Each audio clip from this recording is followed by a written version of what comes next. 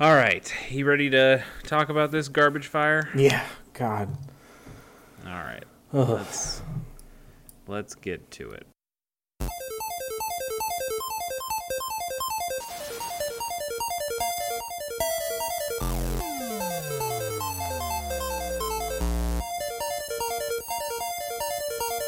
I saw her, yeah, I saw her with the black tongue tied, wearing the roses, fist pounding on a vending machine, toy diamond ring stuck on her finger, with the news she could hang in the sun. Hello, everyone, and welcome to Gamers on the Go, a podcast dedicated solely to those games you can take with you. I'm your host, Chase Kenneke. Today's show is on Pokemon Black and White 2, and my guest is Johnny Amazich. Hi, Johnny. Hi, Chase. Thanks for having me back.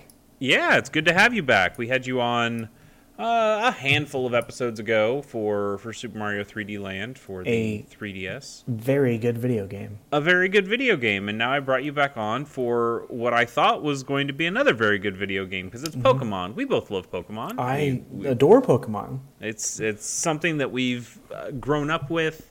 We've continued to play even into our adult lives.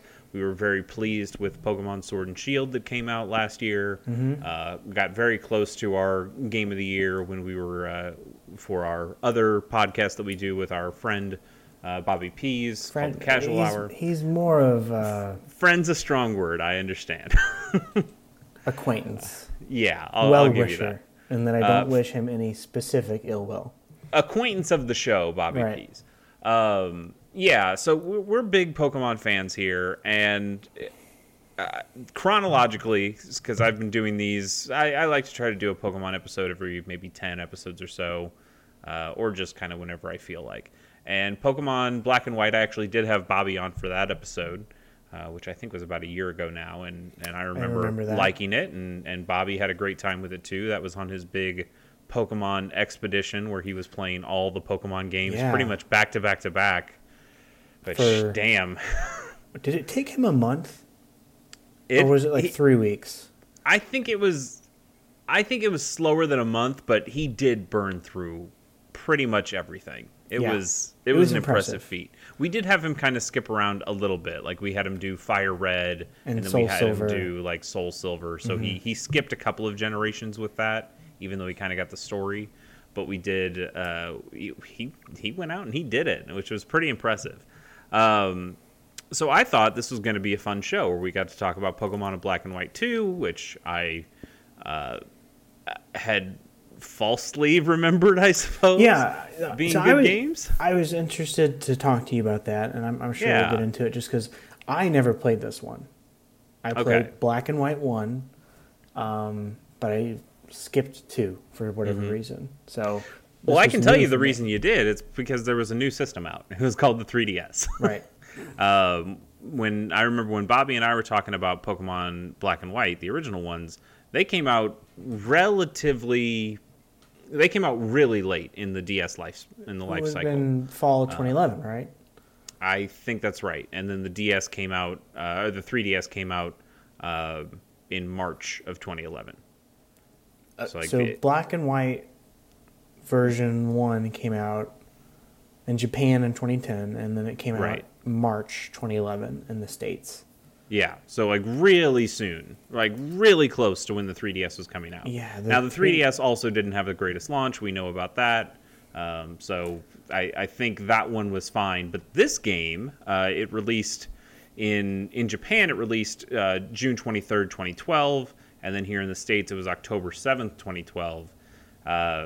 That's after the 3DS is out. So I completely my timeline in my head didn't realize this, but the 3DS launched 3 weeks after Pokemon White and Black. Mm-hmm. So really, Well, Johnny, you have to remember the 3DS was really the third pillar of Nintendo's console right, strategy. the Game Boy Advance, the Nintendo Yes. 3DS. Right. Yes. Nintendo never gives up on a console until the public tells them, no, we're actually done with it now. It's hilarious how they try to keep some of these things alive, like the DS and the 3DS, or even the 3DS and the Switch. And it's like, come on, guys, go whole ass into one Yeah. thing. What do you stop half-assing these things? But yeah, at this time, in 2012, we'll talk more about some of the other games that came out in 2012 to kind of compare this to. But this was the era of the 3DS starting to get good. They were starting to find their footing. I think it was actually the next year where some of the big heavy hitters like Fire Emblem Awakening, and Animal right. Crossing came out. So we had big titles on the horizon, and then the 3DS library was getting better. So to go back to a DS game, even though it works on the 3DS, probably wasn't on people's high priority list, which is why I think a lot of people aren't as familiar with Black and White 2 as they are with a lot of other Pokemon games. But these games aren't good. These games just aren't good, Johnny. So you are a better man than I am, and you finished this game. I don't know if that makes me better. So I put 7 hours in, and it felt like 70. Yeah. And I didn't even, like, I say that, I only got 2 badges, and I did a little bit after the second gym battle. And it just felt like a fucking slog the whole time. I wasn't having fun. I didn't like any of the starter Pokemon, Right. which we talked about, outside of this podcast. And yeah, it just kind of bummed me out after the high. Like, and Sword and Shield have their problems, but overall, I really enjoyed my time with those games. And Totally. the quality of life stuff, like having XP share, even if it was a little too generous, for your entire party, basically out of the gate. I really like that.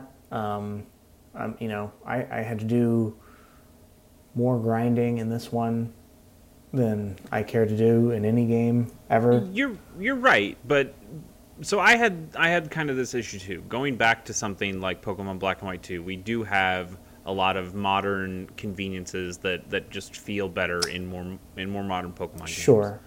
Quality of life stuff that is really helpful. At the same time, I don't think you or I would really have much of a problem going back to Red and Blue right now. No, and to counter my own point, Yeah. I put a considerable amount of time into Pokemon Fire Red last year and enjoyed every minute of it. A fantastic game. Yeah. Maybe the best Pokemon game ever, in my opinion. I would not disagree with that.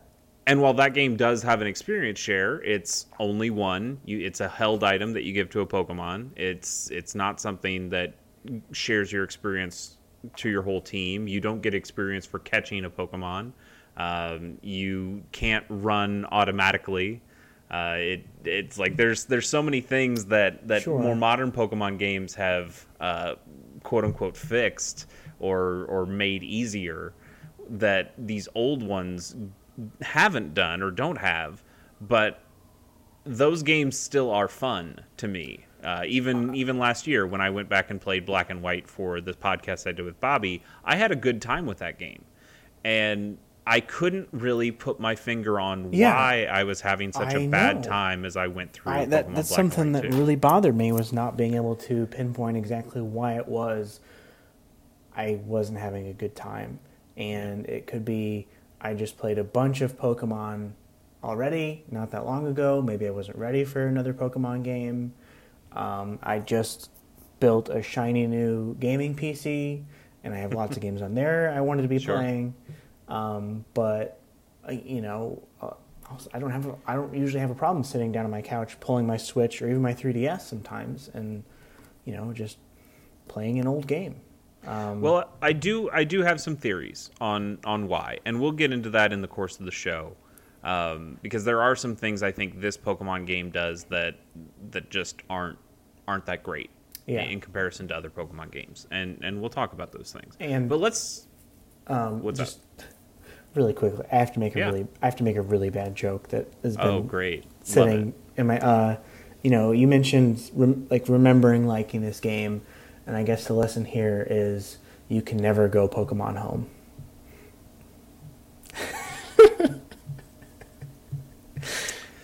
All right, thanks everybody for tuning in to Gamers on the Go. This is Johnny Amazich's last show, but Hey, I forewarned you that it was not a good joke. you did. All right, And I chose to tell it anyway because that's We'll just. try to. We will attempt to move on from that. Let's talk about what's new and different here in Pokemon Black and White 2, because there actually is a lot of new stuff, despite these being maybe the most recycled Pokemon games of the bunch, because they do take place on more or less the same landmass. This is Unova, which is the kind of stand-in for the United States. This was so Black and White were the first games to have a region Maybe that's that went why I hated outside it of. so much. Again, though, Black and White also had this landmass, and Black and White are fun. Yeah. So it's And, not that. You know, Ultra Sun and Moon, arguably, You're right. And Yeah, those. really enjoyed. I played a bunch of Sun, and then I played all the way through Ultra Sun, and I had a better time with that game than I Yep. did with this one. Those games are also very, very similar, and I think probably what happened is a similar thing.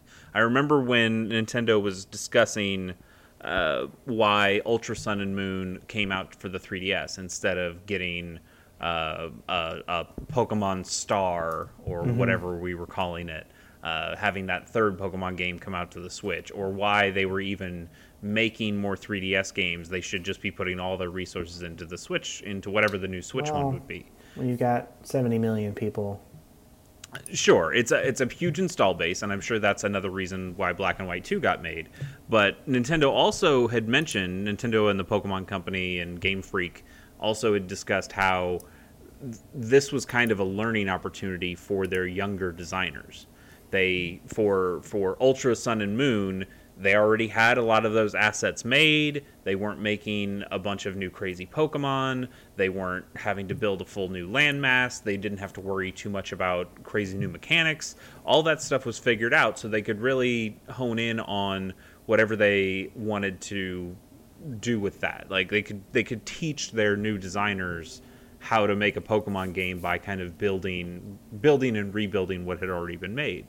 And I imagine the same thing is true here, because you had your A team working on for this, it would have been the 3DS games X and Y. Yeah.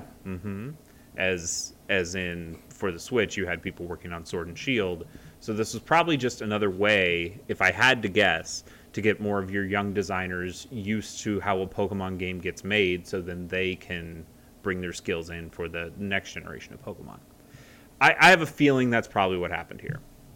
Anyway, so we're on the same landmass of Unova. There are some new areas here, especially the starting area, which we'll talk about. A lot of the TMs and all but one of the HMs are kind of in totally different locations at this point. So if you do remember Black and White super well, that doesn't necessarily always help you in this case. There are move tutors are back, and they kind of serve the same kind of function they did in Pokemon Platinum, where they teach you a lot of the moves. They can teach you a lot of different style moves that aren't in TMs, and also Black and White were the first games to have the TMs that were unlimited use, and Black and White 2 continues that trend, so that's nice. But even so, you had these other moves that you could get that were somewhat limited in that you needed to have these shards to be able to trade in to get those kinds of moves. And there were I think there were 3 different color shards. There's red, blue, and yellow. And each of those shards kind of corresponds to a different move tutor, and they'll teach you different moves depending on the number of those color of shards that you have. So that's cool. Like they can teach you. There were some TMs that actually kind of got downgraded to these move tutor things, and new moves got into the TMs. So moves like Dark Pulse or Roost or Stealth Rock are now moves that you have to learn from a move tutor instead of from a TM. There is a really cool effect. Maybe really cool is a little bit strong, but there is a nice quality of life feature. This was the first Pokemon game where if you used a repel and it ran out, it would just prompt you to say, do you want to use another one? if you had one in your Oh. inventory, which is very nice. Nice. What a A great nice little quality of quality life of life thing. improvement. That's amazing. It's one of the best Pokemon games ever, right, Johnny? Yeah. with a mechanic like that. Revolutionize the series. There are some re-challengeable trainers. They're the specific trainer type called Pokemon Breeders who can challenge the player again and again and again every time you cross their line of sight. So that's a great way to earn extra money or to get really good experience because you get extra experience from battling trainer Pokemon instead of wild Pokemon. So that's kind of cool. They had hidden grottos in this game. They very briefly tutorialize it at one point. They have you go into one, but they're pretty hidden. It's a feature that we've Is that kind like of a seen lost them sector do. in Destiny? Sure, yeah, something like that. We've seen hidden grottos in different forms. Like Ruby and Sapphire had the kind of clubhouses that you could do that were in those hidden areas, but these actually feel a little bit more like headbutting a tree or putting the honey on a tree or something to get some of those exclusive Pokemon. Anyway, there are these kind of hidden grottos that you can just kind of find. You'll see that the pixels are a little bit different between these two trees as opposed to all the different other trees that they have. And if you find that spot, you can go in and there's a chance to find an item or a Pokemon, and those Pokemon can have like some of their rarer hidden abilities, which is kind of nice if you're hunting for a specific kind of Pokemon with that ability. I didn't use them too much on my playthrough. They weren't all that necessary for me, and I couldn't find them, most of them. I'm sure if I looked online I could figure out where they all were, but they are truly hidden. I only found a couple in my entire playthrough. Another really good quality of life improvement is that you can now move held items, however you want to say that, between your Pokemon just in the menu, which is something I ended up doing a lot. And I think the first time I did it, I went, "Wait, is this something I could have always done?" And apparently, Did you look it no. up? This is the first Pokemon game. No. You a Pokemon has a held item like an experience share.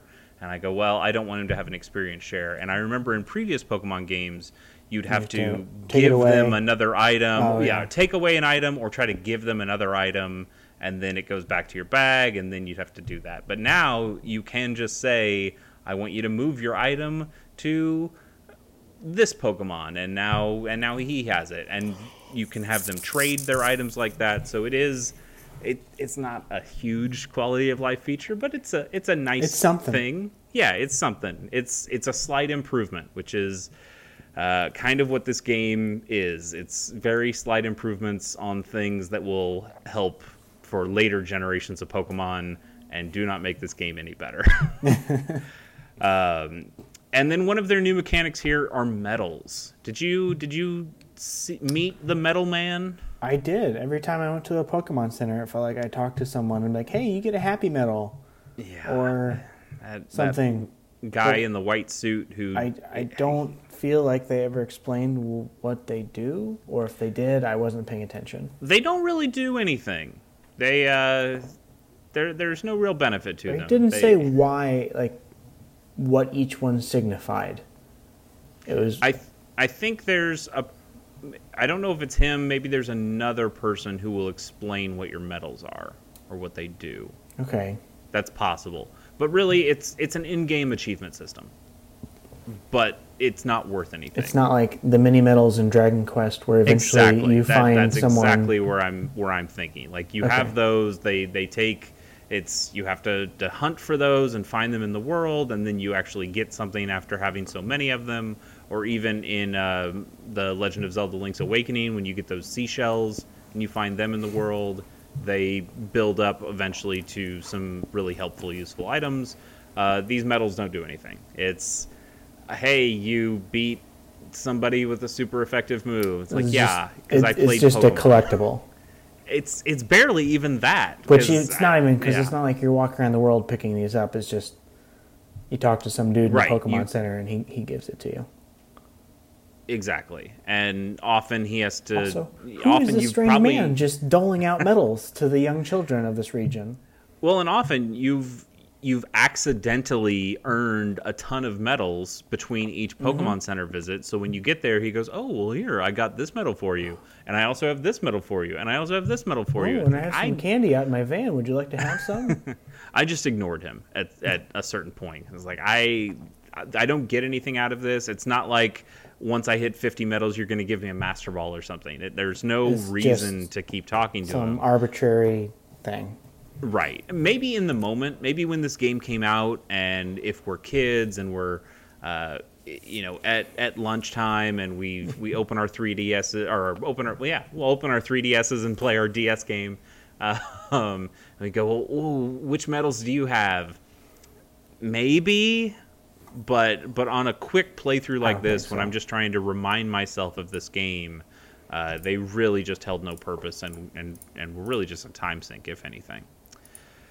Let's talk a little bit about story stuff. So you no longer start in New Vema Town, which was the starting town of Black and White, but now you are in Aspertia City, which is interesting. This is the first Pokemon game where you actually start in a city that has a Pokemon Center and a gym.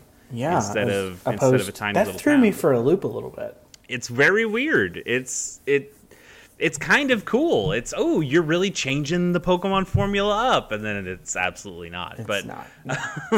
because in fact, what they make you do is that Pokemon Red and Blue, or honestly, to the length, it's probably more like the Gold and Silver one, where they're like, "Hey, I need you to go on an errand for me," where you have to go 2 towns over, pick something up, and come 2 towns back, and it takes a bunch of time, but it was kind of nostalgic for me of, I remember when you made me do this in previous Pokemon games, and there's a method to this madness. But I like that there's this new extra little island that really kind of just serves as a tutorial for the game, even though I don't think it's as good of a tutorial as the original Black and White had.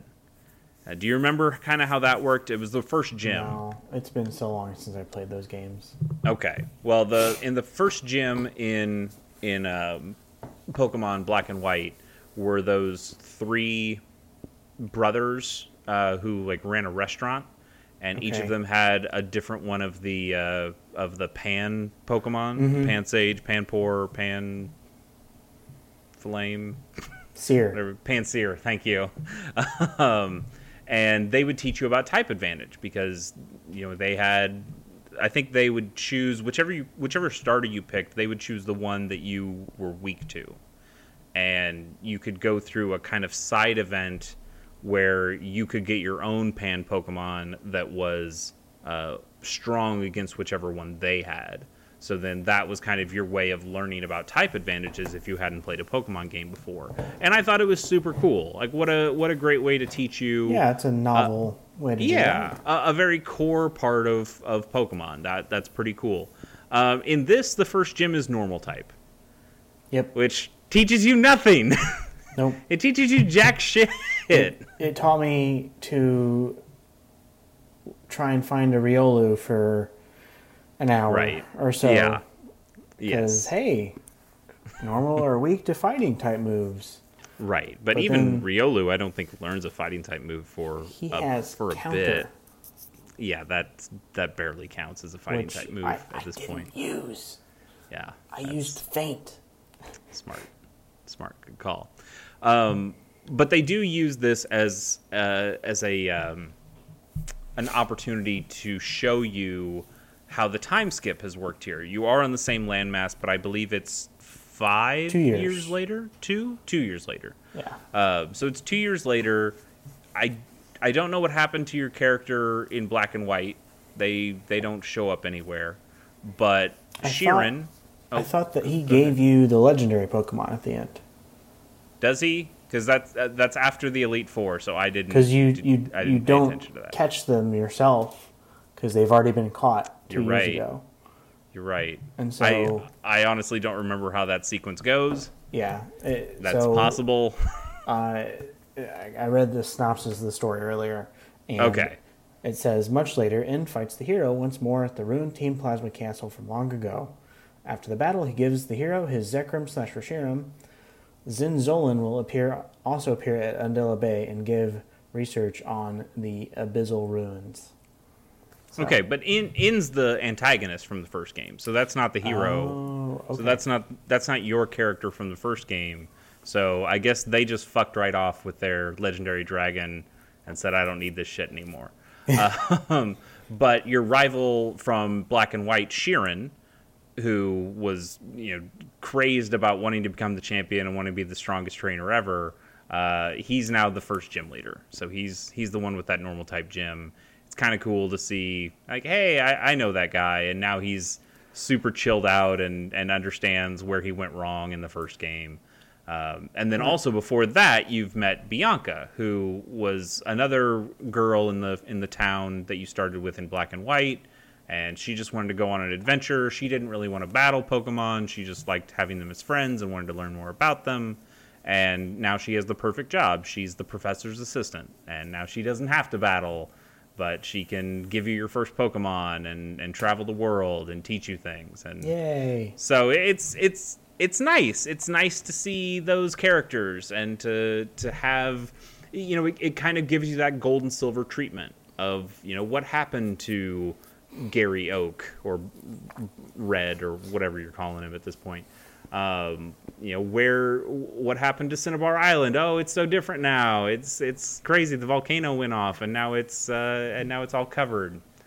That's kind of what I wanted from this. I wanted to see how everything changed, but a couple of problems. One, I don't remember Black and White all that well because I don't know. I think it's relatively forgettable. I think there's a couple cool moments in it. And some that's saying people that I something considering remember. you played it like a year ago. Right, exactly. I remember very few things about Black and White. I remember, like, the most vivid memory is, I can't even remember the town, but it's the one that the electric gym leader's there, and it's the amusement park area, and you go into the Ferris wheel within, and at this point you don't know that he's the bad guy, but he reveals that he's actually the leader of Team Plasma, and has this kind of grand speech to you, and that part's really cool. It's a cutscene. It's got a really neat look to it that's very different from the rest of the game. So I remember that part. I remember the Elite Four cutscene where you kind of see the whole Elite Four castle thing emerge and how Team Plasma kind of takes it over. I remember the gym leaders all coming together to stop Team Plasma in the end. But for story stuff, I just don't remember a ton of those things and a ton of these characters.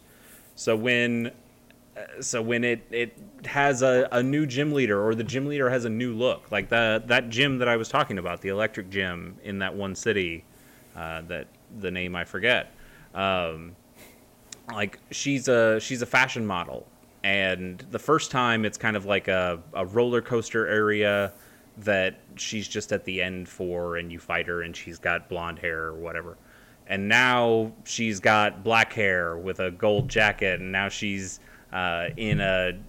she's moved the gym slightly over from the last gym, and now it's a runway.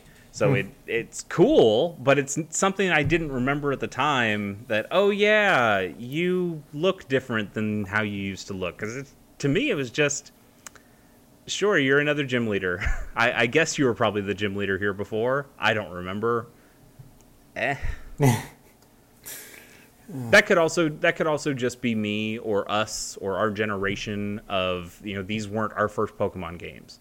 We remember all 8 of those original gym leaders because they were our gym leaders. Yeah.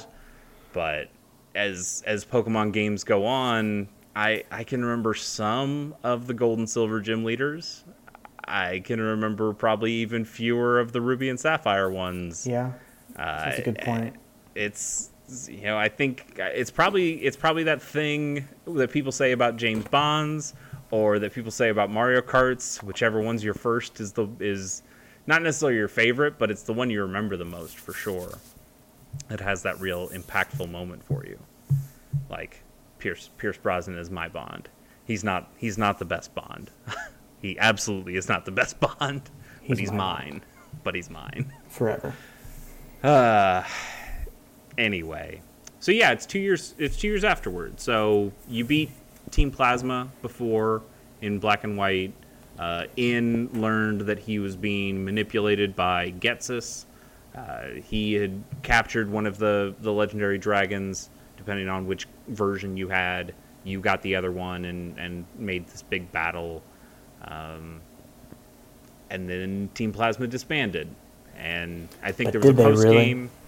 Well, there was a post game where you were rounding up these sages. I think there were 7 sages, or maybe that's just Zelda. There are sages. They are called sages. I don't know how many of them there are. But you were running around the post game looking for these sages and capturing them, and well, not like Pokemon. You were actually arresting them. But oh, jeez. But you never found Getsus, the big leader. And he just disappears. So he's back now in Black and White 2, and he's kind of restarted Plasma, and now there's kind of 2 Team Plasmas out there. There's a Team Plasma that is loyal to In, who realizes what they've done was wrong, and they're trying to make amends and atone for the bad shit they did in Black and White. And then there are the Getsus loyalists.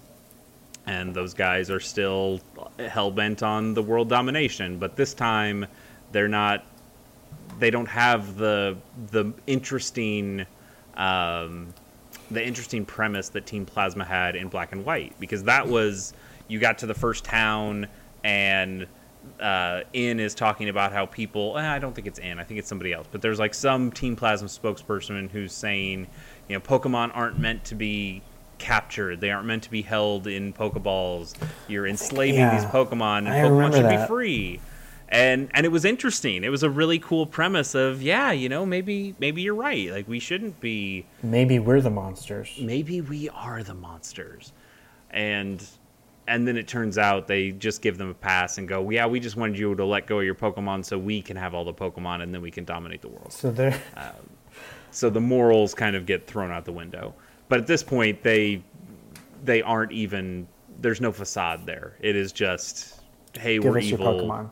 Yeah, we're evil. We're trying to take over the world, and fuck you. Which I think makes this game much less interesting from a premise standpoint. And sure. In shows up eventually. Like you mentioned, he shows up with his legendary dragon at one point in the story to try to stop Getsus' plan. But the real thing with this game is there's a third legendary dragon named Kyurem. I think that's how you pronounce it. That's the ice dragon.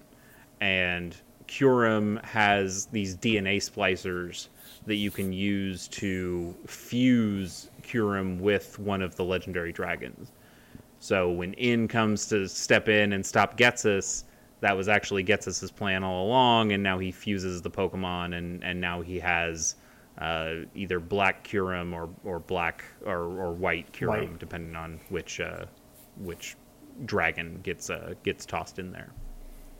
And then you stop him, and they unfuse, and then they're really disbanded. That's the game. That's the story, more or less. I just don't think it's a very interesting story. It's cool to go back to some of these towns, and for the slight things that I remember. Like, oh, hey, the poison gym, the father has now given it to his daughter, and the daughter's the one running the show now. This area that was called cold storage before is now a whole new area. That's I think that's where the Pokemon World Tournament is. That's a new gimmick thing, like the Battle Tower things that they've had in Pokemon games in the past. And Pokemon games of the future / present. But yeah, it's just filled with a lot of gimmicky stuff. Did you ever get to a place where they talk about Join Avenue? I think is what it's called. No. Okay, that might be a little bit further than where you are. It's relatively early in the game, but it's just kind of this new area that you're supposed to just kind of keep building up. it's not really a. I'm trying to figure out a good way to explain it. It's not like a hub area where you are physically building Are you stuff. collecting stuff and bringing it back, or No, is it like that village in Breath of the Wild that you can build up? no, not exactly. I don't think you're physically building things, but it's just an area that eventually gets these extra shops depending on things that you do. And then okay. you can buy more exclusive items or do some other things there. But they take you through a tutorial of here's what Join Avenue is all about, and you have to go through that. Did you ever mess with Pokemon contests in Ruby and Sapphire? No. Yeah, neither did I. I never played Ruby and Sapphire. I Those skipped are over those. Those are some of my least favorite games. Outside of Black and White 2. I missed out on having a GBA for a long time. And there was a period in my life where I thought I was too cool for Pokemon. I never experienced those games. I played some of Alpha Sapphire. Yeah. I thought the remakes were really well done. Yeah. I like those games a lot more than the original Ruby and Sapphire. But Ruby and Sapphire added this idea of contests where all of your moves... It was similar to Pokemon battles, but your moves were no longer fire, water, normal. They were cool or beautiful or these other kinds of things. And you were trying to... you were trying to show off for judges, and then you get a score from a judge after your performance, and then that's how you base who won the contest. I believe I have done one of those in the games before. Yeah, Sure, I'm sure you have. They've really had familiar. It's that Pokemon gimmick thing that's not about battling that they seem to try to shoehorn into every Pokemon game since Ruby and Sapphire. And is it like the island thing in Pokemon Sun and Moon, where you send them to the islands and they can go looking for treasures and stuff, or kinda? This was a little bit more active the stylus than that, though. to pet them and clean them after battle. Closer, but this is again like more of an active thing. It's more like here's a way to play Pokemon without having to do battles. Although you still had to do battles to get them these moves in the first place, or to get them to a point where they could even be in these contests. So it always was kind of flawed for a character like Bianca from Black and White, who doesn't want to battle at all. Like, you think that they'd want to become good at contests. I think actually there's even in the Pokemon anime there's a character who at one point is like, oh, I'm all about Pokemon contests. I don't really care about battles. That's not what I'm here for. I'm here to compete in the contests. And so it's just this kind of flawed system, and they've had contests in different games, or they've had these other things. In this game, it's PokeStar Studios. Yeah. Yeah. Okay. You went through that tutorial. Because that's a long and very early tutorial. That was pointless. Yes! It was pointless. You're right. And hey, you want to be in a movie? Okay, we're going to put you in this weird pretend battle situation, and you'll do one move, and then your Pokemon will get knocked out. And then, oh, hey, the movie's done. Oh, Yep. It was such a hit. Like, what? Yeah. It's very lame. It's a weird thing, but that is their way. That is what they thought was of, like, that's how a thing that you can do that's not battling, which is something that Game Freak is still continuing to try, and God love them, they're never fun. Then and this just one, make a different game. sure, Like like Pokemon Mystery Dungeon. I would be all for a Pokemon game that was based more on breeding. Like, here's Pokemon Rancher. Sure. Yeah, well, I don't like the Ranger games either. Rancher. Pokemon Rancher. Rancher. Sure. Yes, like a monster rancher Yes. A pocket monster rancher is what Yes. you're looking for. So yeah, PokeStar Studios is still not fun. The one kind of interesting thing is that if I think your Pokemon can become a star if you there's some kind of status where your Pokemon can be a star, and then they get like an extra animation or some extra like sparkle stuff when you throw them out into battle. Kind of like the way there's that sparkle with your shinies.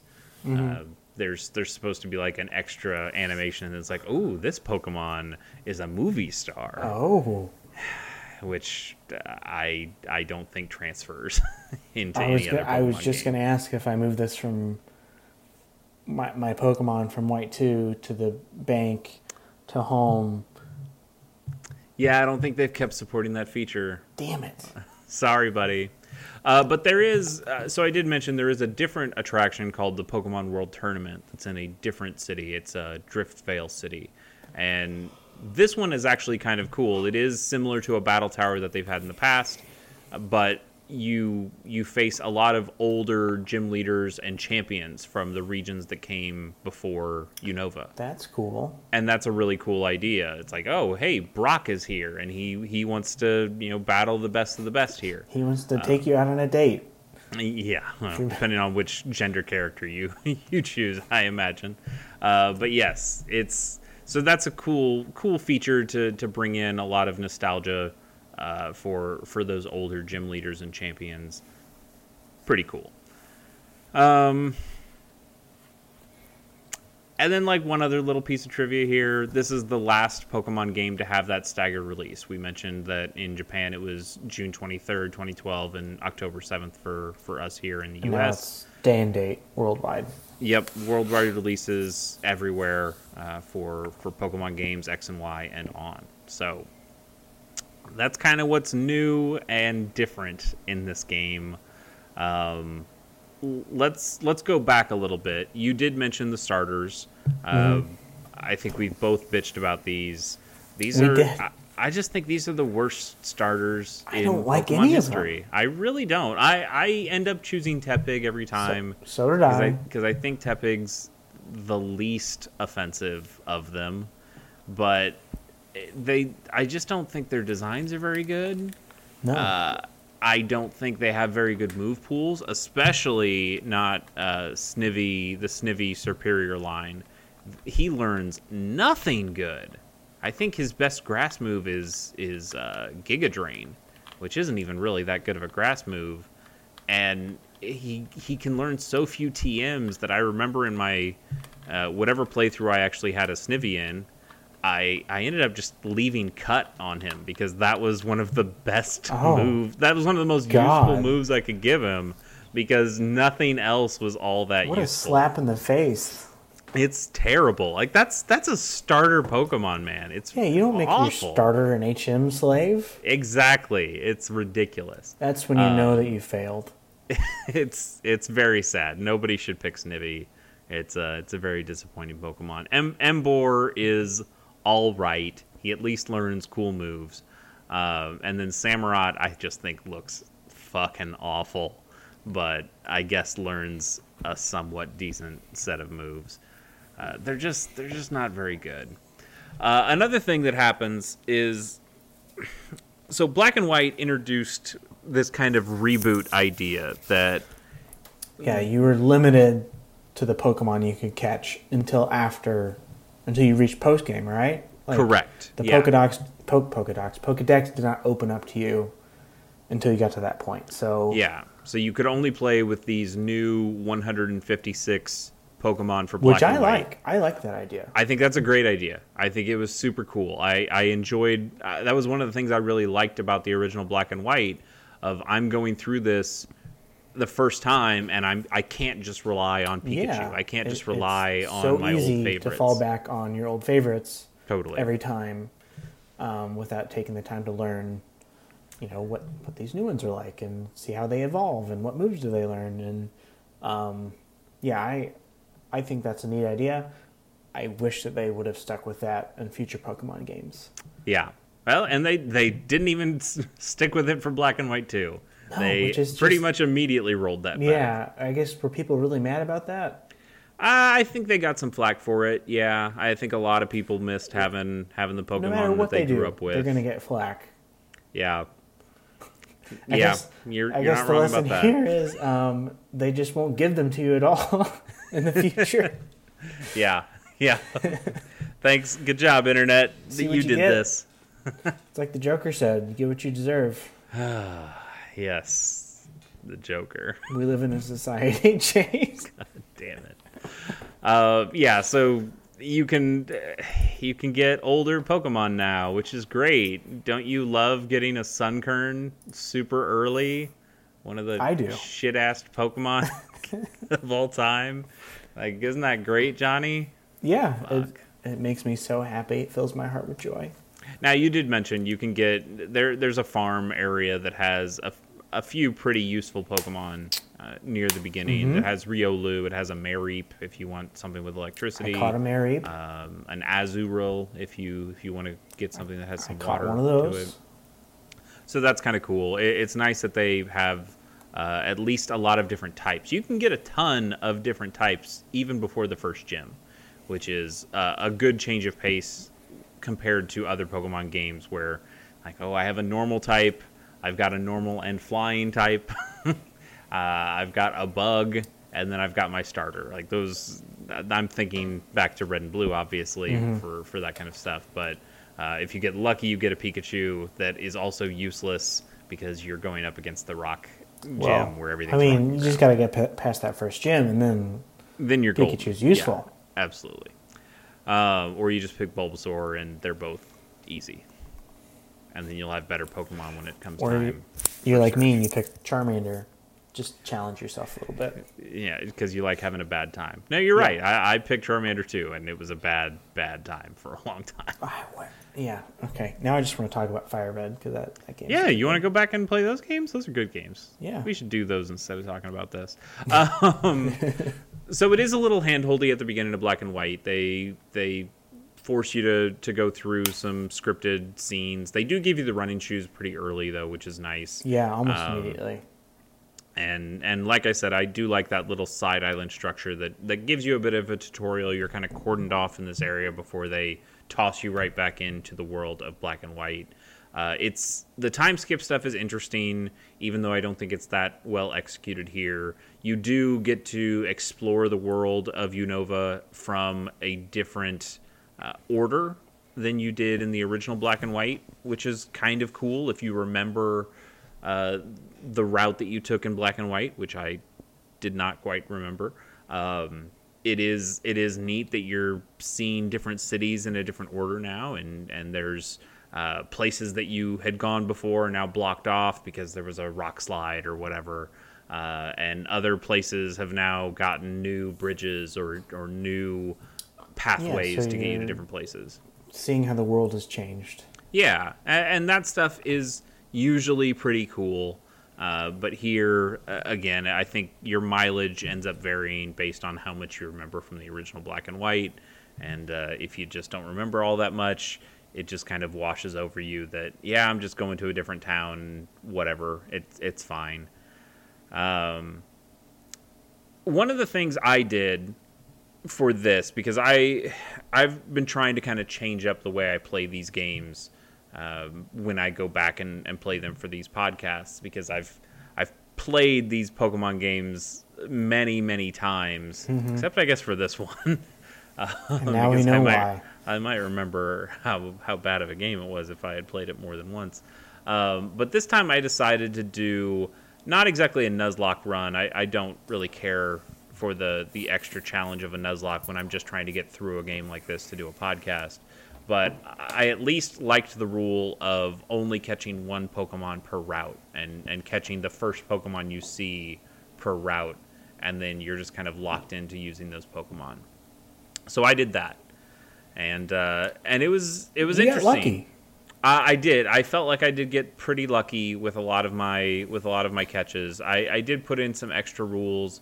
I couldn't catch duplicate Pokemon because I just didn't want to have a team filled with. Patterat. Yeah, exactly. That would really suck. which helped out because there are some routes where there's just a bunch of common Pokemon that I already had, and then there was like a really rare thing, so I could kind of wait out until I got to the rare one. But for the most part, I feel like I got a pretty interesting team, and then I was able to even cheese it a little bit more, because in this game there are patches of dark grass where you can get into double battles, wild double battles. And when that's the case, I could catch either Pokemon in there. Sometimes they were the same Pokemon, which is a bummer, but other times I kind of got my choice. And one of the early choices that I had to make, which was probably one of the coolest, most interesting choices I had to make in the whole game, was it's south of the Poison Gym. And you're in this area with some electrical workers, and there's some dark grass that you can get to. And I found a Magnemite and a Magby in the same battle, in the same double battle. And I had to choose, and I really wanted Magby. I still had picked Tepig as my starter, but I also decided not to use my starter in this run because that felt like it was too easy. And also, I hate those starters. I'd rather play with something else. So my first thought was like, oh, it's hard to find fire Pokemon. This Magby would probably really come in handy. Also, I just really like Magby and Magmar. And do you have to trade to get Magmortar, or do you just give him the Magmarizer? I don't remember how he works. I don't remember either. I can look it up. It's not that big of a deal, but sure, if you want to, as I continue talking. But I ended up deciding that since I was fighting the Poison Gym next, having a Steel Pokemon like Magnemite that was immune to any poison attacks would probably be the play. So I ended up getting that Magnemite, and he totally kicked ass, and he was one of my MVPs throughout the entire game. And he was the only one I used in that gym, in that city. Yeah, it was almost too easy. It was great. He did level out later in the game. He doesn't learn very good electric moves for a long time. Electro Ball ends up being his best move for a bit, and it's not a very good electric attack. And you don't get Thunderbolt, the TM for Thunderbolt, until Victory Road. So fuck you if you want to have a good electric type Pokemon for a while. That's lame. He did eventually learn Discharge, but that took like 50 levels, which is way too far into That's that a lot. Yeah, so Magmar has to be holding a Magmarizer when you trade it. Okay, so it is a trade. So I wouldn't have been able to do it anyway because I didn't have somebody to trade with. So I guess I made the right decision with that, because I was able to get Magnezone, and I had to look up. I did have to look that one up, because you can only evolve Magnemite into Magnezone in a very specific cave in Black and White 2. He's got to be in this one cave for him to evolve. He's got to level up in that cave. In a special magnetic field. Yeah. Interesting. Yeah. Anyway, another thing that I did, which is something that I know we've talked about before on the Casual Hour, I think I've mentioned before on previous Pokemon episodes. I think naming Pokemon is lame. Is lame, but also maybe one of the worst sins you can possibly perform. Yeah. In life. I wholeheartedly agree. I'm never about that life. I think it's wrong, and I think it's doubly wrong to then trade a Pokemon that you have named, because then the new trainer has no recourse in naming it back to you're just something a bad that's person. not stupid. You're right, and the Pokemon knows what it wants to be called. It's calling out its own name. God damn it! Like, so I've usually been vehemently against naming your Pokemon, but I do think at the very least, if you name a Pokemon, you have to keep it. Like that's the rule. You have to live with your choice. So I plan on keeping all these Pokemon, but I decided, you know what? Since this is such a throwaway experience, I'm not going to go through the hassle of linking these up and transferring them over and transporting them and banking them and Pokemon homing them at this point. Fuck that. I already have so many copies of these Pokemon. These mean nothing. Some shiny, some not, whatever. Yeah, these really mean nothing. Let's name them and have some fun. That's also kind of part of the Nuzlocke rule, is that you're supposed to name your Pokemon so you get a little bit more attachment to them. Because in a Nuzlocke run, when they die, or when they faint, you have to release them. So it's like they die. So it really tries to play up the emotion aspect of that. Again, I wasn't releasing my Pokemon. I wasn't doing a true Nuzlocke run. That just makes you a shitty person. Yeah, sure.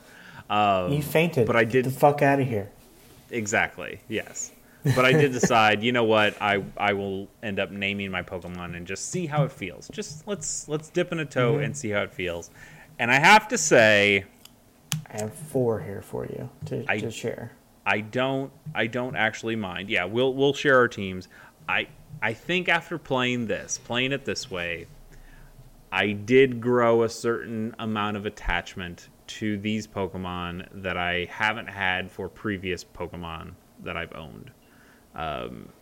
Naming them did give me some kind of emotional connection. I still wouldn't wish it on anyone. I would never trade these Pokemon. And for a first time of a Pokemon game, if I had brand new Pokemon, I still would want to keep their regular species name instead of giving them a nickname. But in this instance, I thought this was okay.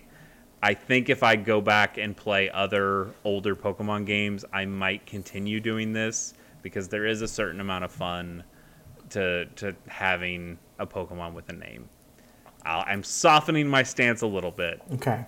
But again, I will never soften on the stance that if you name a Pokemon, you have to keep it. I have a shiny fucking Abra that's named Arceus in all caps. That's double space between each letter, and it's the fucking worst. And I got it from a Wonder Trade. Just somebody Wonder traded me a shiny Abra, which is one of my favorite Pokemon.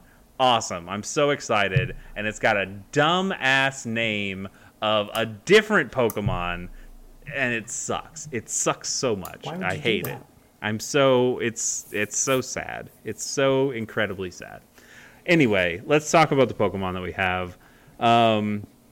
Johnny, why don't you go first? You said you had 4 on your team. I do. Yeah. Tell me what you got. They're all really stupid. Great. I have an Azurill that I named Blue Balls. Okay. I have Ariolu I named Punchy Joe. All right. I have a Psyduck I named Big Bill. I like that. That's good. And I have a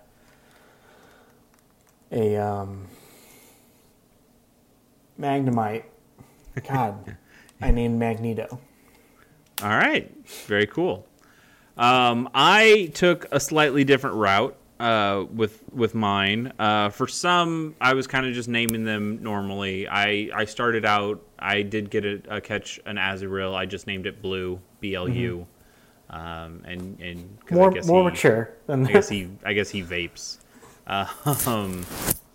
But so I did have a couple of more generic things. That Magnemite I had, I named Marbles, which I really liked. That. Until he got into a Magnezone, and now he's no longer a group of balls, so Marbles doesn't really make any sense anymore. I mean, but he's still Marbles to me. Marbly. I had a Crocodile that I named Xander. I don't know why. I just liked it. I caught a Staryu. Staryu, I scouted out this fucking Staryu. It's like I needed a water Pokemon because Azurill was garbage. He was doing nothing. He got no good moves. He was my HM slave for a bit. I gave him surf and strength and all that. But once I had a Pokemon that could surf, then the world was my oyster, and I could catch all the water Pokemon that I wanted to, and there are a lot of routes that are just water, so I had some safety on finding a water Pokemon. And I got extremely, I wouldn't even say lucky, because Staryu is a pretty common Pokemon in some of these routes, but I caught a Staryu. And Staryu was my ability to have some psychic and some water on my team, something that was really reliable with both. And I named that Staryu Sirius after the star, because he's a star. Because I'm clever. I like guess. that. Yeah. So Starmie really became one of my standouts on the team. I gave him a very traditional set that I use with Starmies that I've had of Surf, Thunderbolt, Ice Beam, and Psychic. He was just my special attacker, and he could kill a lot of shit. I really liked him. And then after that, I've talked about this on the show before, I'm sure. And Johnny, you're quite familiar, but I've been watching a certain animated series or a number of animated series from our friends in Japan. It's called Mobile Suit Gundam. Right. And there are a lot of characters with unique names there. And I liked some of those unique names, and I brought them over and named some of my Pokemon after some of these these characters. So I had a Heracross, which I got extremely lucky to catch pretty early in the game. She was a very rare spawn in this area. And bug fighting seemed like a pretty cool thing. I'd never really used a Heracross before. I don't think I have either. I really liked Heracross in the anime, though. Yeah, totally. So I was like, I like Heracross. Let's give this one a shot. And I named her Minerva, which is, of course, named after Minerva Zabi, who is the heir to the Zabi family. She plays a prominent role in Mobile Suit Gundam Unicorn. And then some smaller role in some previous Gundam series. But I all that, of course. I do, yeah. I'm well acquainted. And then I had some other Pokemon as well, but I went back to an area that I hadn't been to before. There's a sewer that you go to relatively early in the game, and there's a bunch of Zubats and Grimers there. But if you take a path, once you've kind of completed this area, there's a path that goes up to the top of a building, and at the top of that building there's a 5% chance for you to be able to encounter an Eevee, and there's a big chance to catch this other Pokemon called Cottony, a grass Pokemon that I already had a copy of because I had found it somewhere else. So there came to be a time where I was really hurting for something that had fire. I had no fire Pokemon whatsoever, and I thought I could really use a fire Pokemon. Need a fire Pokemon. And was just having the worst luck, and was just kind of looking up some of the routes and thinking, where can I find something that has fire? And I realized there's this Eevee that is basically mine to catch. It was really the only other thing I could get from this top of this building that's in this one section.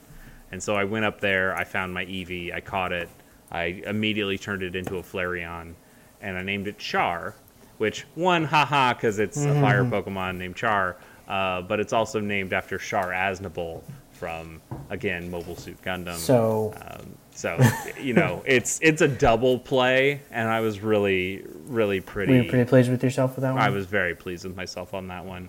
And then the last one that I had, which was actually a very late edition.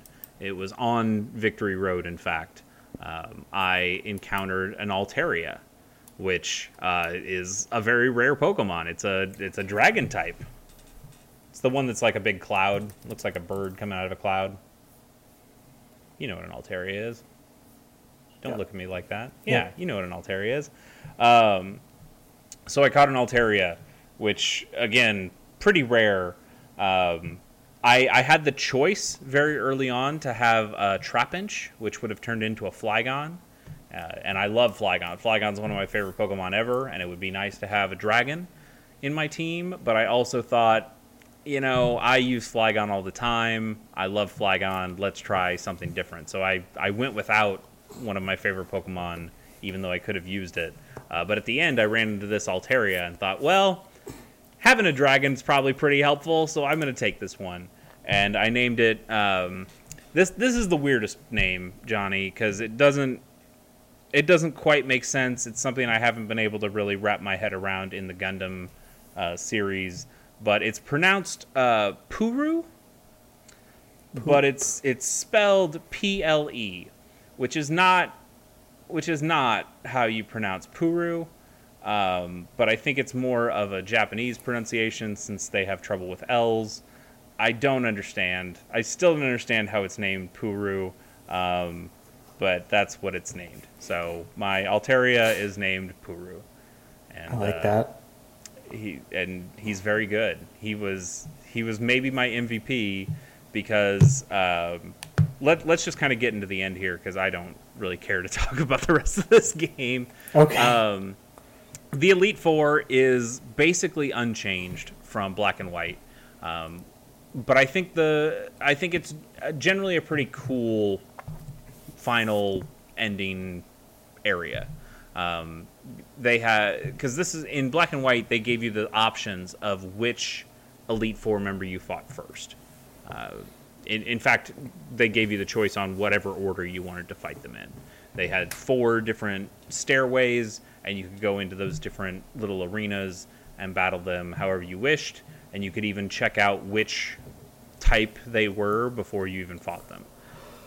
So that's cool. It's not springing Lorelei on you in the first fight, and she's got ice, and now you have to totally change the way you have your Pokemon set up, and then you barely get past her, and then you try to figure out who the next one is, and he's got rock and fighting types, and so this way they just tell you. It's like, do you want to fight the one who's got psychic Pokemon, dark Pokemon, ghost Pokemon, or fighting Pokemon? I think those 4 are pretty lame because they are all in kind of a similar cycle from each other, and it just feels like there's a lot of overlap, and there's also a lot of dual types in there that really fuck you over, especially that Scrafty that's dark and fighting. It really sucks. God, I hate fighting Scrafties. They're the worst. He's dark and fighting. He has to pull up his pants all the time. He's got high jump kick that he uses. Johnny, you know him. You know these Pokemon. Yeah. He sucks to fight against every time I fight him. Because if you try to use Psychic, it doesn't work because he's dark. If you try to fly, he'll use high jump kick and just kick you out of the air. He sucks. He sucks so much.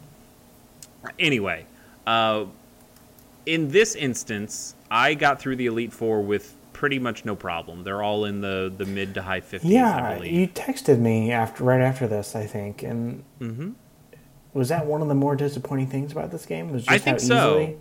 I mean, because the rest of the game is such a slog. The rest of the game, it feels like you're going from place to place. It makes you really globetrot and backtrack and do a bunch of boring stuff. And then you get to the end, and it just kind of goes, yeah, whatever, you win. Because this Elite Four was so easy. And I looked it up just because I wanted to know. Like, these guys were so easy. I beat them on my first try. I beat the champion on my first try. And then the game was essentially over. There is a pretty extensive post-game to Black and White 2 that I didn't play because I was already so frustrated with it. But the Pokemon here for the Elite Four are actually a little bit higher in level than the ones in Black and White. And I was surprised that, well, what's happening here? And I think what's happening is that because the game is so much of a slog, it takes a longer time to get to the Elite Four. Your Pokemon are they have more opportunities to gain more levels, even if it's in a very slow manner. But they'll probably be higher level by the time they get to the Elite Four, which made the Elite Four relatively no problem. So I got through all 4 of those, and there is one difference with the Elite Four, and that's the champion. It used to be Alder, a guy who's got orange hair. You probably met him in that first island. He has runs like a training school now. Yep. You don't a weird thing. You don't actually fight him in your first playthrough of Black and White, because in takes over the Pokemon League, and he beats Alder, so he's the champion, and he's who you have to beat to finish the game. And then you have to go through the post-game stuff and beat the Elite Four again with higher-leveled Pokemon that are all in, like, their 70s. And then you finally face Alder, who I guess gets his championship back because In fucks off and does whatever In does. So he kind of just default comes back and becomes the champion again. So then you finally fight Alder, and you see what his Pokemon are. In this game, there's no more conflict. You fight Ghetsis earlier. You take care of the fused Kyurem, and in my case, Kyurem and Zekrom mash up, and then the conflict is pretty much over. You just go to the Elite Four. You beat the Elite Four, and now the champion is a little girl named Iris, or Iris, I guess. And she, depending on which game you played, if you played White, I think if you played White, she was a gym leader. She was the last gym leader, the dragon gym leader. If you played Black, there was another guy who might be like her uncle or something, and he was the gym leader instead for the dragon gym. They both use dragons. And in these games, he's always the dragon gym leader, and then she's the champion. And even though she's the champion and is supposed to have a pretty balanced team like champions do, most of her Pokemon are just dragons. She's got a couple different ones. She's got like an Aggron, so that there's some steel and rock in there, even though he's dragon-like. But the rest of them are pretty much just all dragons, which my Altaria and my Starmie with Ice Beam just fucked right up. And made it real easy. Like it was ridiculous how easy that was, and it really. I mean, I guess I'm glad that it ended because I wanted it to end. Mm-hmm. But at the same time, after a game full of disappointment, to just go out, bleh. Yeah, to go out on a whimper like that was it. Just took whatever wind was left in my sails and just blew it away. It was so disappointing. Johnny, I think this is my least favorite Pokemon game ever. I played far less than you did, but I would absolutely agree with that. Yeah, at least from a mainline perspective, there are definitely other Pokemon games I don't like. I'm sure there are other like sideline Pokemon games that are far worse than this, but yeah, I don't know. The disappointment for me comes from having a Pokemon game I'd never played before, a mainline one, and having it be so disappointing. Yeah. Because, I mean, I guess technically I had played Fire Red before in Gen 1, but still, I never played that version of that game before, and I was not let down in the slightest by it. So, I guess, yeah, just going back to something that you expect to be good, or at least enjoyable, and to have it just not feel right. Because like it's very nebulous to me. Like I can't. If you asked me to sit down and write out a review of this game and tell you why I didn't like it, I'd have a hard time putting it into words. Right. I did make a note here. It's not even a paragraph. It's really just a couple sentences. This game was mostly a bummer for me from start to finish. It's slow in plotting. The time skip, I feel, is pretty underbaked. And so much of the world just feels cordoned off for you for far too long. Mm-hmm. And even when things open up, it's more like a Metroidvania game in a way, because there are places revisiting old areas. Yes, but it's also you have to remember that those areas are there. I'm on a route and I see that there's not just water. Like, water's pretty easy for me to remember. Oh, there was water on that route. I bet when I have surf, I can do this. But there were so many things where I just didn't have the right HM or didn't have the right thing and needed to remember that, oh, that's where I need to go after I find this. Some of that stuff was side stuff, but other stuff was the main game, where I'm not allowed to go through this area because there's just a group of kids playing there. But unlike other Pokemon games, going back to Red and Blue, where you can't get into Saffron City, there was a pretty clear, here's why you can't get in there because they're thirsty. Here's what you can do. You can find this lemonade, you can give it to them, and now you're fine. Yeah. And with this, you get no answer.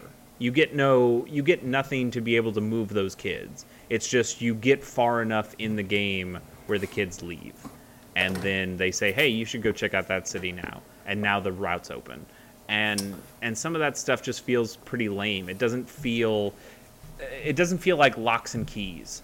And I'm not finding the key to be able to unlock these areas. They just happen. They just happen around me. And I'm supposed to remember to go to these places, or I need to remember to talk to the one person in here who can actually give me decent directions on where to go next. I think it's really easy to get lost in Black and White 2, just because there's so many different routes available to you at any one time, and so few of them actually lead to somewhere that is useful to you at any one time.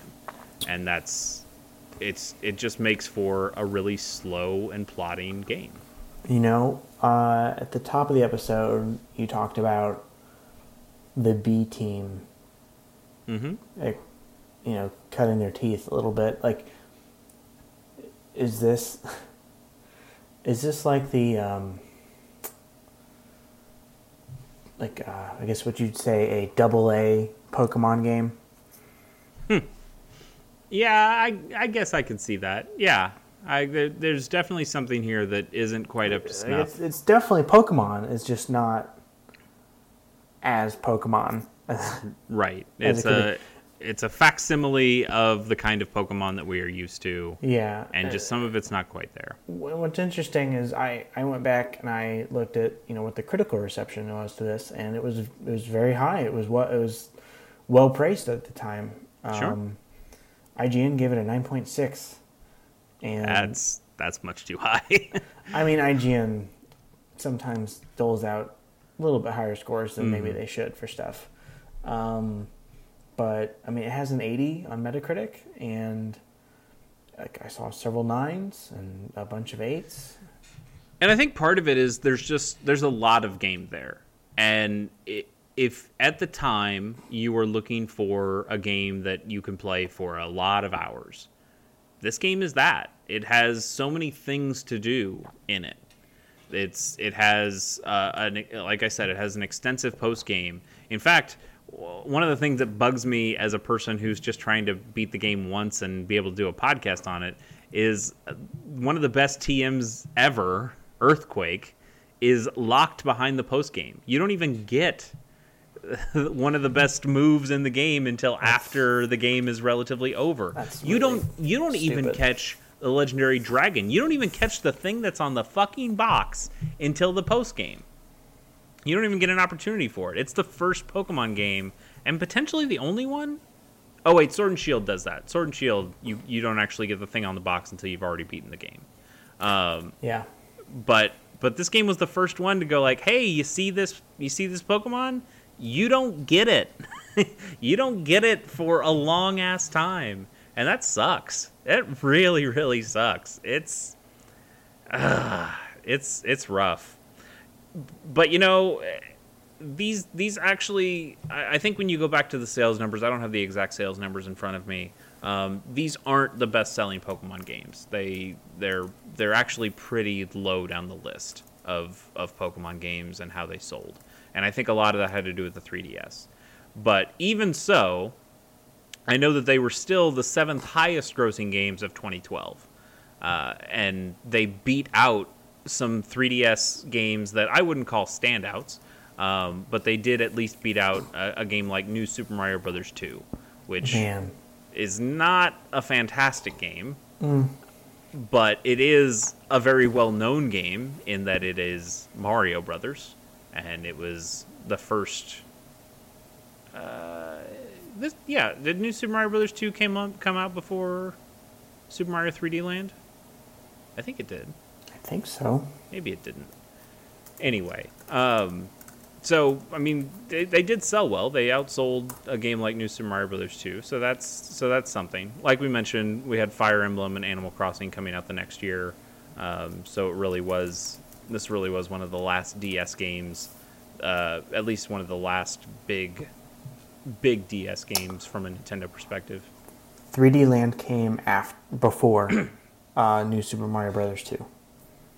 Okay, interesting. So yeah, so that game was already out, and that would have been a real reason why people probably weren't going back to their DSs to play a game like Black and White 2. They had other stuff to play at this point. But you know what's interesting to me, Johnny? Not only are these, I don't consider these to be very good Pokemon games, they weren't even the best Pokemon games to come out that year. Oh, which is surprising. Twist. I believe I've done an episode on this game before. I think I did it with my friend Tyler Fromm. Pokemon Conquest came out for the DS in 2012, and I know that you have not played Pokemon Conquest, and you should fix that. Pokemon Conquest is a turn-based strategy game that mixes Nobunaga's ambition, or mixes, Japanese warlords with Pokemon. Is this Dynasty Warriors with Pokemon? No, it is not. One, because Dynasty Warriors is China, and Nobunaga is Japanese. But also, two, it's a turn-based strategy game. It's more like Final Fantasy Tactics. Yeah, I know what you meant. Yeah, I know what you meant. You piece of shit. But no, it's super fun. It's really cool. Each of the warlords has their own Pokemon that they use, and you can recruit warlords and their Pokemon. These guys are the real monsters. It's using Pokemon a cool to fight their wars. Yes, obviously they have not heard the gospel of Team Plasma about how Pokemon should be free. But if you want to play a good Pokemon game that came out in 2012 for the DS, don't play Pokemon Black and White 2. Play Pokemon Conquest instead. That game was fun. Wild. It is wild. It's cool. I'm almost positive I've done an episode. I'm almost positive I've done an episode on this before. You can borrow my copy if you'd like. It's a cool game. It's a pretty cool game.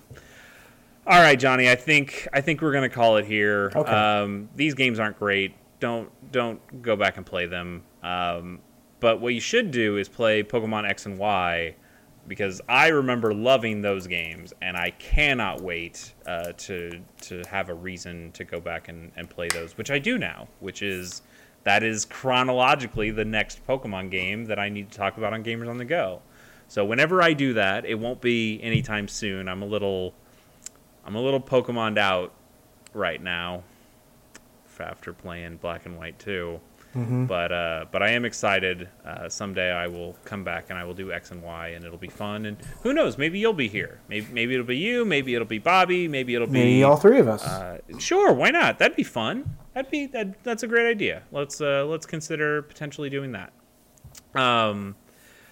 Johnny, like I mentioned at the top of the show, we do a different podcast called The Casual Hour. Why don't you tell the folks a little bit more about that show and where they can find it?